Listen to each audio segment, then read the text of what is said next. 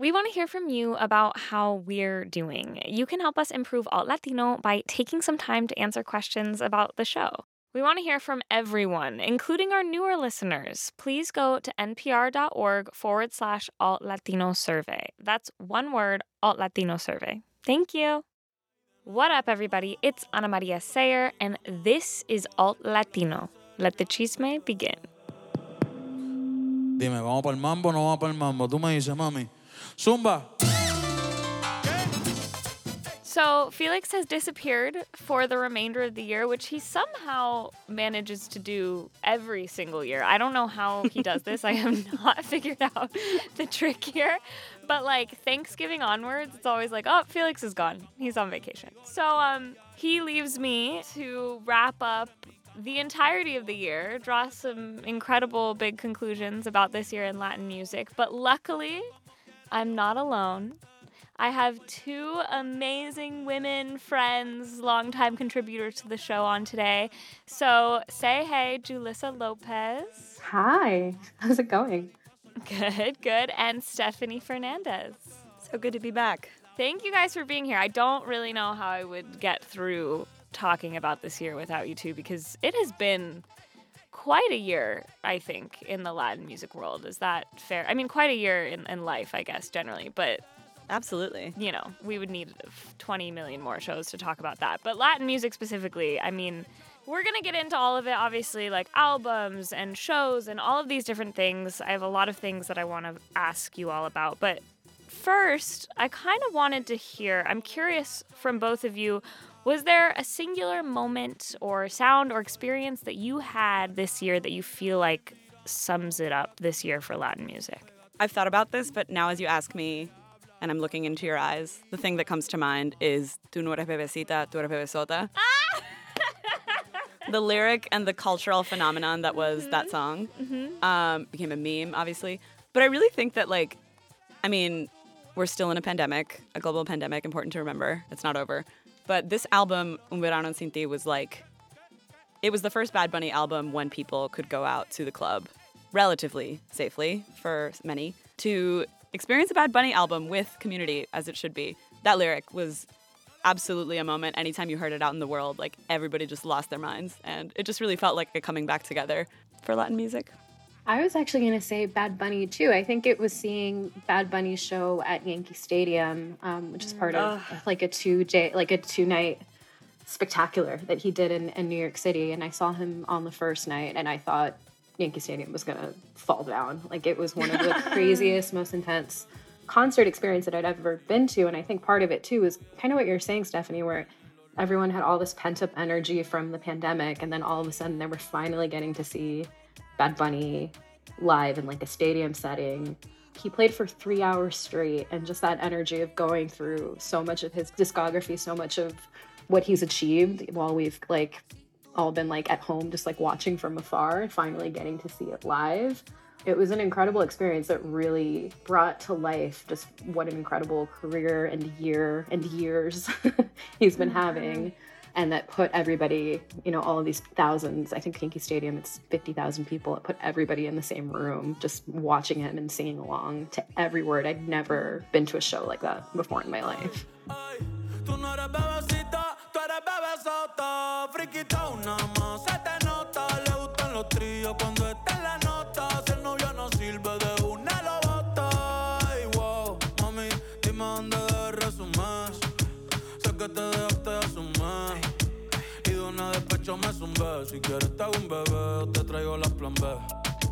I saw him at Nat Stadium here in DC, and it was absolutely the same vibe. Baseball vibe, super Caribbean, but also just everybody losing their minds over being able to see Bad Bunny again. Obviously, like, the album itself, Un Verano Sin Ti, like, that was a just massive work in and of itself, right? Like, came in at 23 tracks, broke a gajillion records, but as people who saw him and experienced him and what he was doing live, like, what do you think?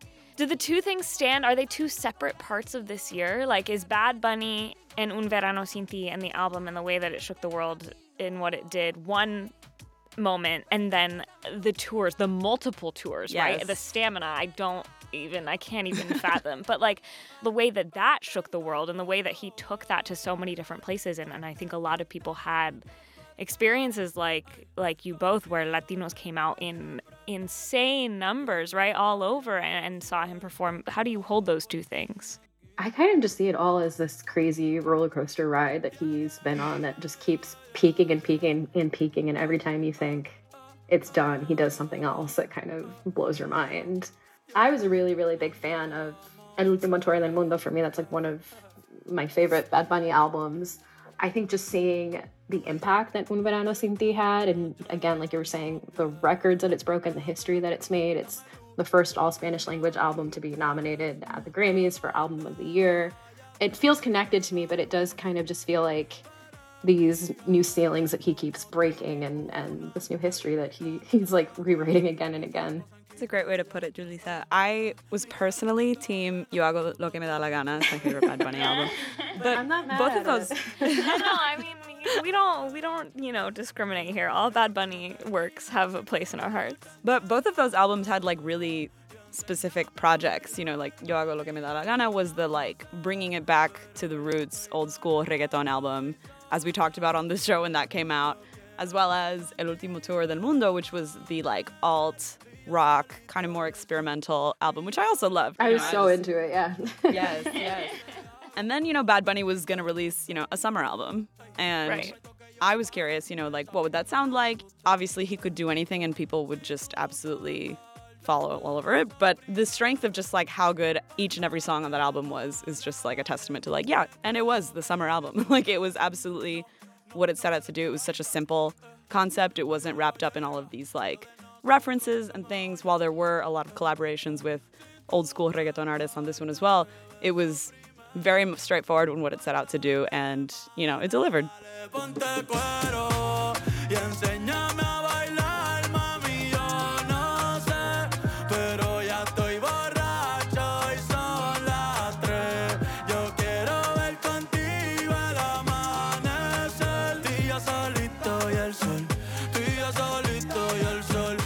We're all still listening to it. We're all still partying at the club to it. So. And the fact, too, that it's a summer album, right, quote unquote, but it's Un Verano Sin Ti. Like, who sets out to make a, like, summer anthem record and names it Un Verano Sin Ti? People took it everywhere. Like, we were listening to it in the club. We were listening to it by ourselves in our rooms under a blanket. Like, it was, like, all-encompassing. And I'm curious if you all think that there was something unique about this year that allowed for a record like that to flourish in the way that it did. Yeah, I think it had a little bit of that llorar y perrear vibe where like we got to be in our feelings but also completely let loose when we were out and partying. I think he's always been kind of good at that, at bringing emotion to his music. I remember I talked to somebody years ago who put it in a really great way where they said something like, if Bad Bunny didn't want to write reggaeton, he could write like ballads. Like, so many of his lyrics would translate into pop ballads, would translate into more emotional music. And it's a political album as well. I just think it hits so many different buckets, and the way that he brought, certain issues to light in Puerto Rico and made that also part of the message. I think that just how multi-layered it was, it allowed it to go so many places and mean so many different things to people.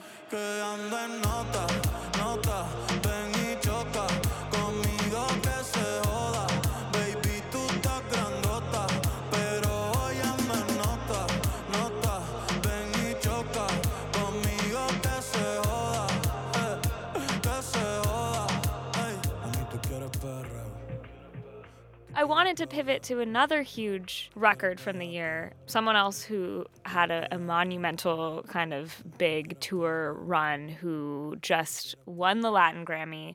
Taking home that actual prize of Album of the Year was Rosalía with Motomami.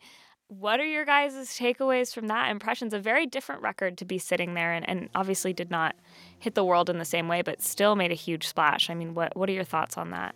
I was a really big fan of how conceptual El Mal Querer was, and obviously I think that was an album that took her years. Like, it was her university thesis project that kind of evolved into this breakthrough.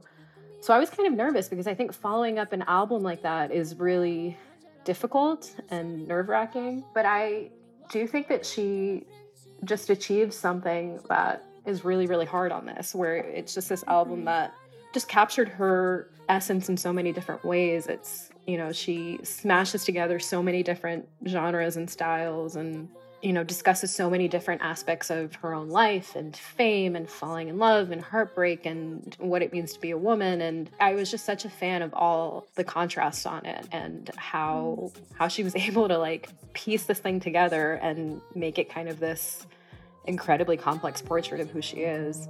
Dios bendiga Gianni, más fría que tu baby mama. Nos fuimos a avanzar y llegó a la meta pony.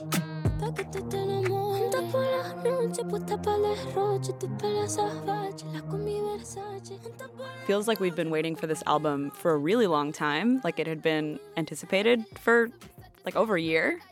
It was very much like not the album that I think a lot of people expected, and I think a lot of that was by design, and my feelings on it are truly mixed.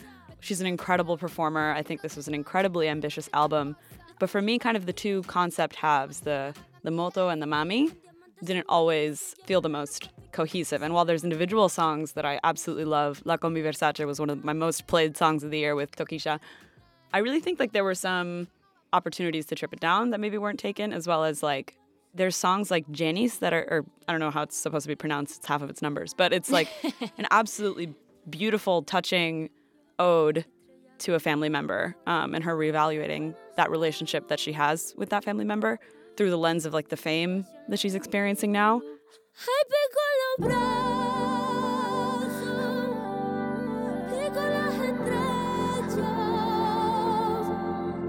No quiero traerte pa' que nunca vengas. Pico las estrellas, ay, pico los brazos, se amarran cuando hay frío, como yo te abrazo. Stuff like that was really just like the shining moments of the album for me, whereas like the more like Latin pop, reggaeton experiments, like Chicken Teriyaki, for instance, not my favorite. But That was not my favorite either. I will second that one as well. I just, you know, there's a lot on this album I'm a fan of, and there's a lot that I think was mistakenly claimed within like a Latin pop space when I think fellow NPR contributor Serena Toros, and a good friend, has put it as, you know, she's an electronic artist. She's an experimental artist. And I think it's not doing the Latin music fan community or her as an artist favors to be putting her in this box, if that makes sense. I think that's totally spot on. There's a lot of shortcomings when it comes to labeling it. And I'm kind of with you that like I was not a fan of Chicken Teriyaki, and there's some songs that didn't do it for me.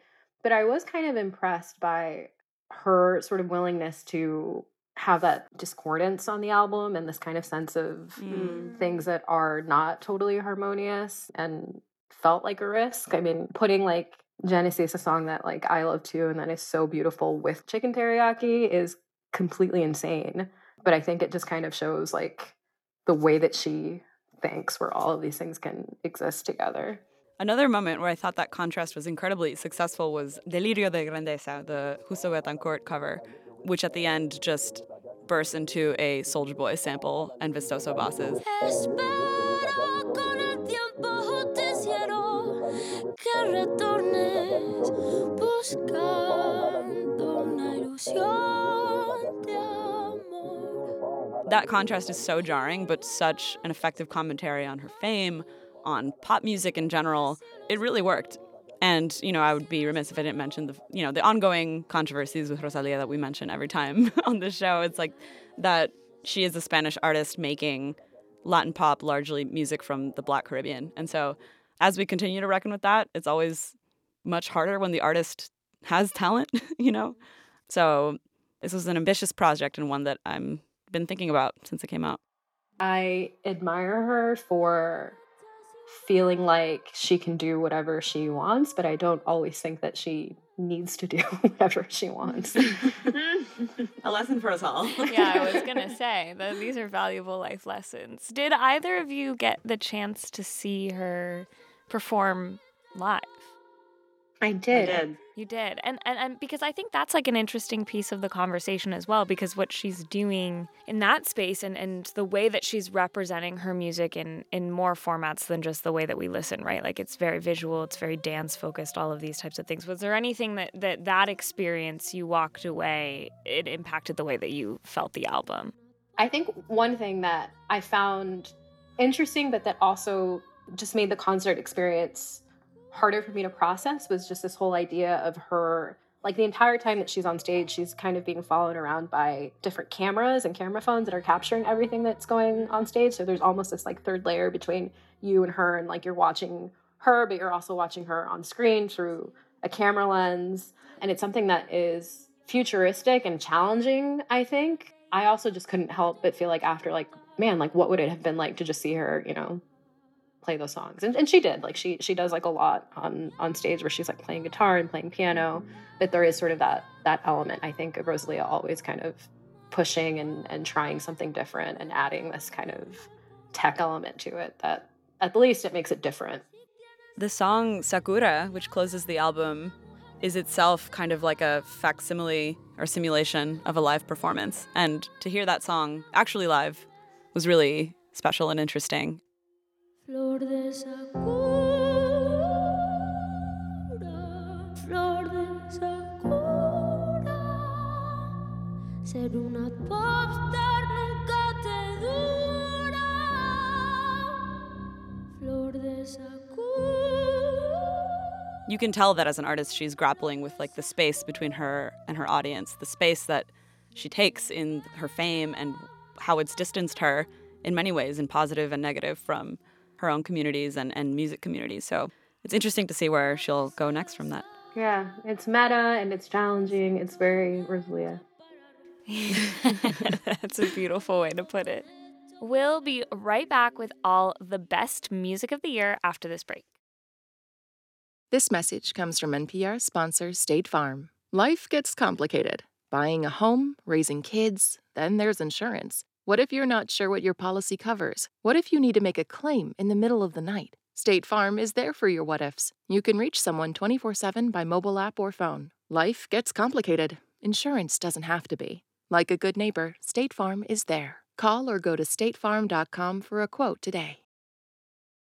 Well, there was a ton of other music, obviously, that came out this year, and I would love to hear from both of you if you had to pick an album, a favorite, a thing that you really just want to spend some time with, or that you spent some time with this year.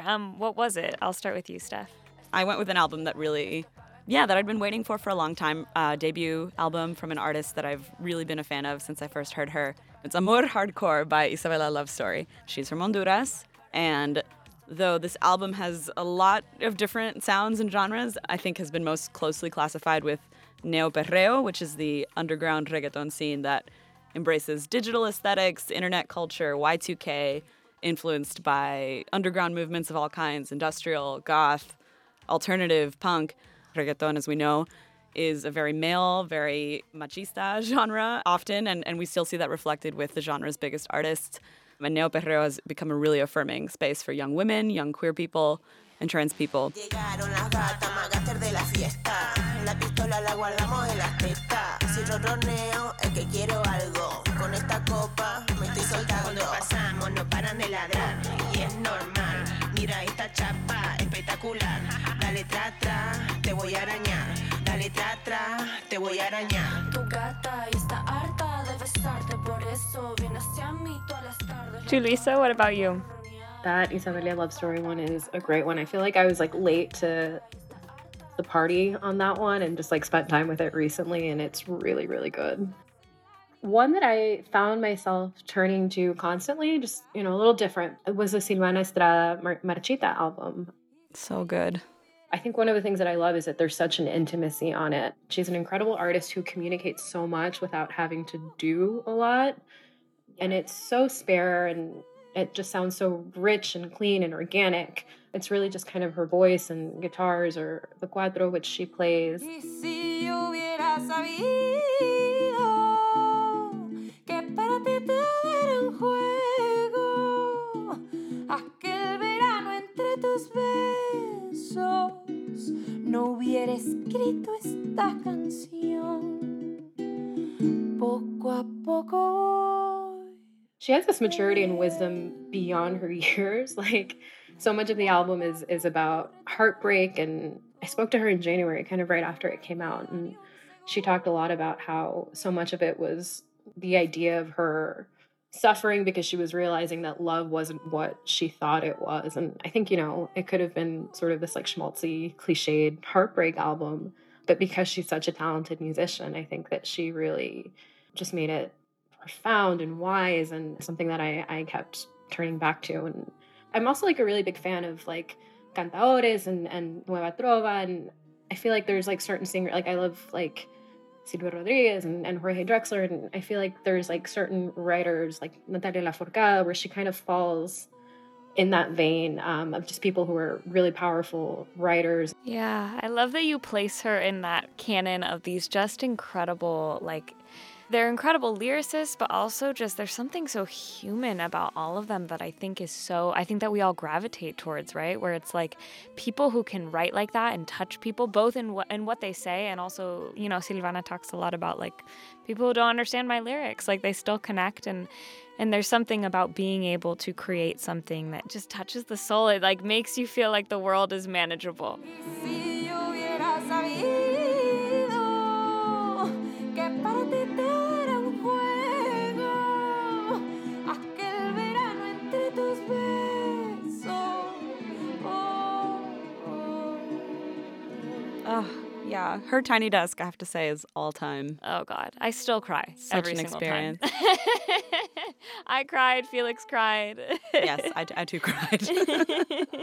She's pulling from all of these different traditions and style. Like she's like trained in jazz and choir singing, and she just has such a deep understanding of San Jarocho and Huapango, and she's low key about it, but she's pulling from all of these different things, the way that like, almost like the way like Rosalia would. Like there's all these influences on here, and there's just so understated. And I think one of the things that I love doing on this album is just like cracking it open and kind of seeing how she kind of weaves these things in so seamlessly and so delicately. There's such a like easy entry point. It's such a comfort album in a way. Like it has become this year for me a comfort album in a way, even though there's nothing comfortable about it, which I think to have the gift of and that is Silvana, that is her energy, but to have the gift to bring those two things together is incredible.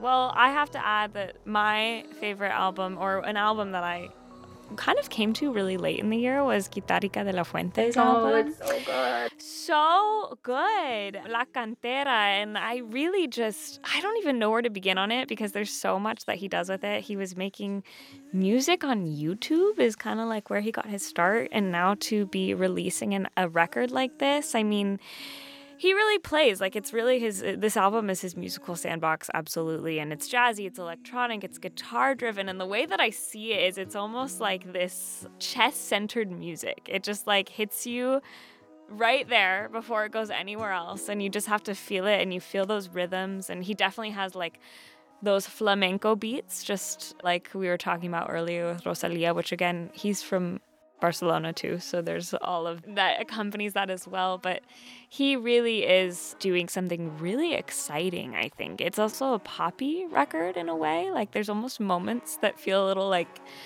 Billie Eilish-esque to me. I don't know if you guys heard that, but that was kind of my like hot take around it. I was like, I don't know, I'm almost hearing Billie here. I'm just hearing a lot of different things. And so it was really, really a wonderful experience to get to dive into this kind of later in the year.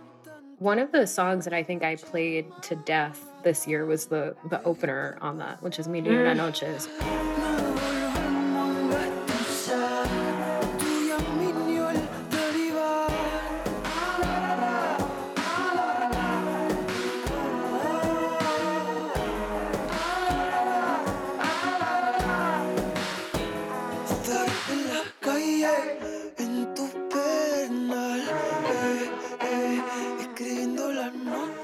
Because I have a baby and the day is very busy, a lot of music I listen to like super late at night.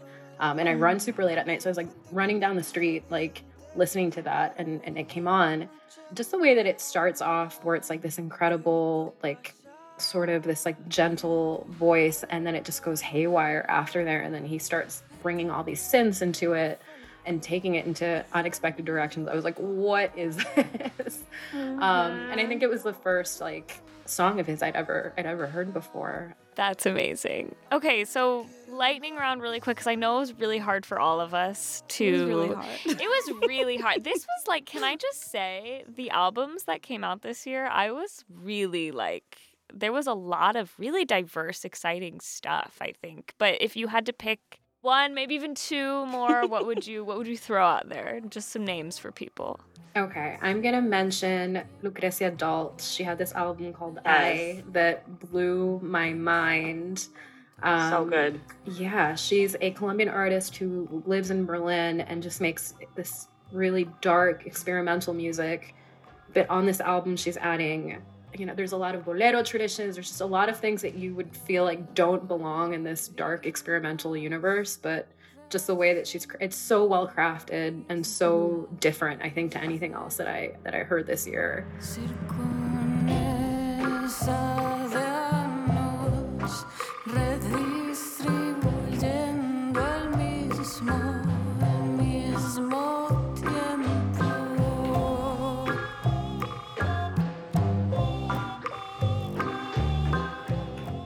I think if I'm going to mention another one, Medio Piqui put out a self-titled album that pretty much puts on display everything that he can do.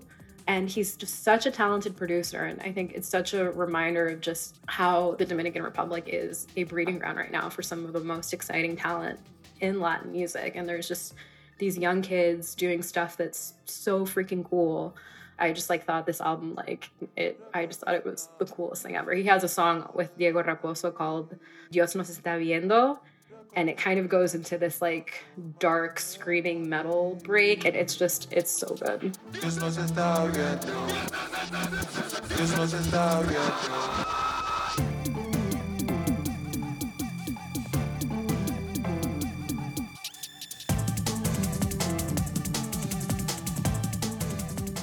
I absolutely loved, and this was an EP by alt Latino favorite Girl Ultra, who did a tiny desk this year that was fabulous. The EP is El Sur, inspired by the south of Mexico City, where she's from. And I think it's just 6 songs, but I mean, the amount of ground that she's able to cover subtly, it's not so in your face, but experimenting with genre. She's, we know her as an R&B singer, but she experiments here with punk. She's got a song that interpolates Gwen Stefani's Bubble Pop Electric, which is absolutely one of the things that just blew my mind this year.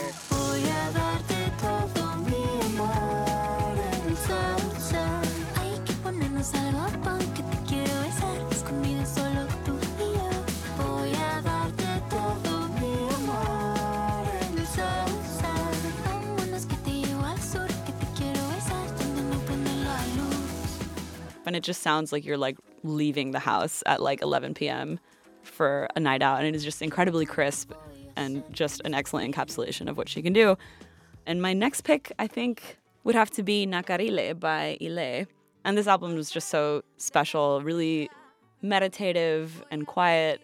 Yeah, it was just an incredibly close listen, it felt, if that made sense. I really just hadn't listened to her in a while since Almadura, and I just remembered everything that I love about Ile, how personal and yet political her music is, how much she's able to fit in a small space of a song, with a special shout out to Traguito with Mon Laferte, which is just so vindicating and so good.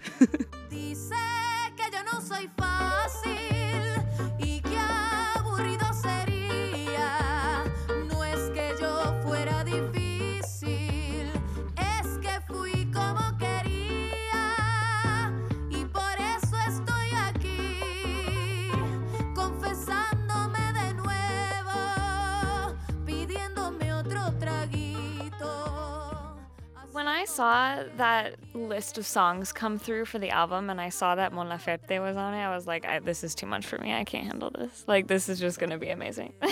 Just the female power, Ivy Queen is on there too. Oh, yeah. That's right. Yeah. No, I didn't even know. I didn't read it. And I was listening and I was like, is that Ivy Queen on this track? I was not physically, mentally, emotionally prepared for that. I'm going to throw in El Bueno y El Malo by Hermanos Gutierrez. We were lucky enough to be able to speak with them, which was awesome. And that record, it's just cinema to me. It's watching a movie, and it's such a beautiful testament to, I think, all the pieces of who they are and all the different places they've experienced. And I loved when we spoke with them. They really, I don't know, framed it almost as though it's a family record. It's a family heirloom, if you will. They really see music as crucial to family and to passing down generations of love and knowledge. And I think you can feel that energy when you listen to them. So I loved that one.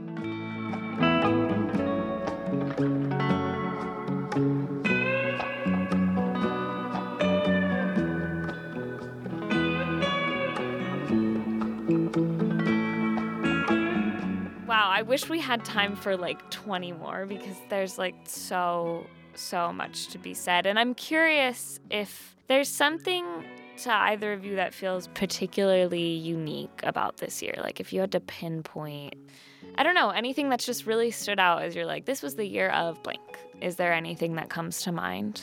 I think we saw a lot of like experimentation this year. And I think it's hopefully, I see, all of these albums did quite a lot of like genre experimenting and pushing, particularly in the pop formats, like what people want to listen to. I mean, there's a lot of albums that we didn't even get to talk about it, but that like, I'm thinking of Rauw Alejandro's album, which like really solidified this thing that like has been happening in pop in general, but has now reached Latin pop of, house music, dance music, this EDM thing that's been happening. And I think like what's really exciting is that, at least in Latin pop and the mainstream, audiences have always had an appetite for cool, weird stuff, and all of these albums did that. And I think, at least it's time for the industry to recognize that, like, the same things that worked for, like, club and radio play in the past are, like, not what people want. Their intelligence is higher, and their appetite is certainly open for weirder, cooler experiments. The Rauw one especially reminds me so much of, like, how that kind of need to break down genres has always been there. Yes. And especially if you think about like the relationship between electronic music and reggaeton going back years. And I think it just shows like there's no boundaries now. Well, thank you to both of you so much, Julissa and Steph, for coming on and doing this with me. I don't know how I would be able to unpack it all without you, and we just literally scratched the surface. I'm sure we could sit here. We'll do this offline sometime for a much longer time, but thank you both. It's always wonderful to have you on the show. Thank you. Thank you. Before we go, we want to remind you about a short anonymous survey you can take to help us out. Please tell us what you like and how we could improve by going to npr.org/alt-latino-survey. That's npr.org/alt-latino-survey. You can also find the link in our show notes. Thank you so much for listening to this week's episode, and a huge thanks to Stephanie Fernandez and Julissa Lopez for coming on and chatting through some of this music with me this week. A huge thanks also to our audio producer, Ron Scalzo, our production assistant, Fee O'Reilly, the woman who keeps everything together, Grace Chung, and to our editor, Hazel Sills. And, of course, big shout out to Jefe-in-Chief, Keith Jenkins, VP of Music and Visuals. You have been listening to Alt Latino. Esta es mi playa, este es mi sol, esta es mi tierra, esta soy yo.